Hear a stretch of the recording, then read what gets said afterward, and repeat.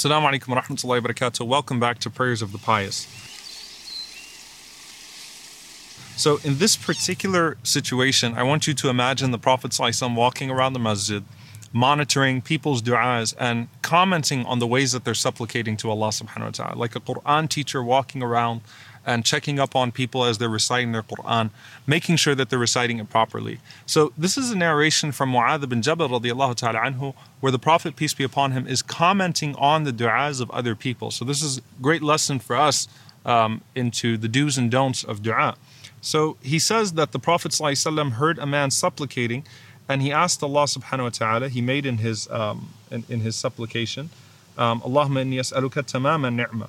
Oh Allah, I ask you for the completion of a blessing, or the full completion of the blessing. Okay, an-ni'ma is the blessing. So the Prophet, peace be upon him, said, well, what do you mean by that? And he said, it's a supplication that I make that I hope good for by it.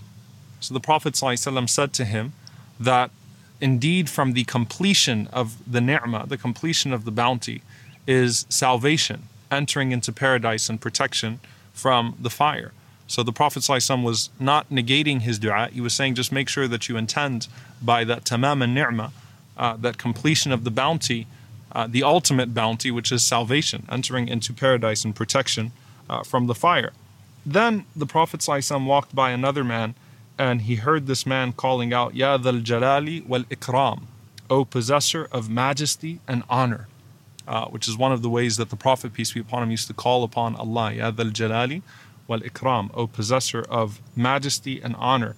So the Prophet ﷺ responded to him and said, you have been responded to, so ask. Then the Prophet ﷺ heard a man making a dua, Allahumma inni as'aluka as-sabr. O Allah, I ask you for patience. I've gotten asked this question many times. Can I ask Allah for patience?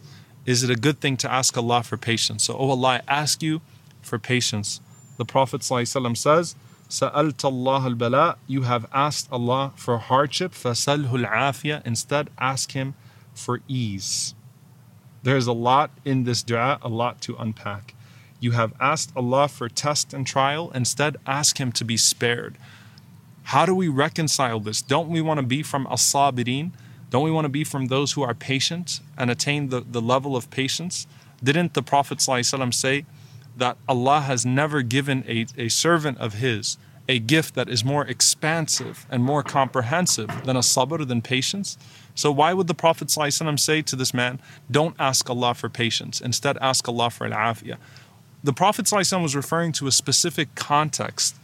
It's not about asking Allah for the quality of patience, which is a great quality to have, or the station of the patient, which is a great station to have. But in this situation, when you're going through a hardship, instead of asking Allah to give you patience in the hardship, ask Allah to remove the trial and demonstrate patience in your very being. Instead of asking Allah with a spirit of uncertainty and with a spirit of expectation of hardship and trial, ask Allah with an expectation of good and of ease, and then accept, if trial comes to you, that trial is indeed good and is a form of ease in its full context. So the Prophet ﷺ did not approve of this man making the dua, Allahumma inni as'aluka as-sabr. Oh Allah, I ask you for patience. Instead, the Prophet ﷺ taught us to ask Allah for afiyah, to ask Allah to be spared, and then to take with grace and patience whatever comes our way. So may Allah subhanahu wa ta'ala grant us the quality of sabr and grant us the station of as-sabirin, but may Allah subhanahu wa ta'ala grant us al-afiyah, grant us pardon and forgiveness, and allow us to be spared in this life, and grant us the best of this life and the next. Allahumma ameen. Jazakumullahu khairan. See you all next time inshaAllah. Assalamu alaikum wa rahmatullahi wa barakatuh.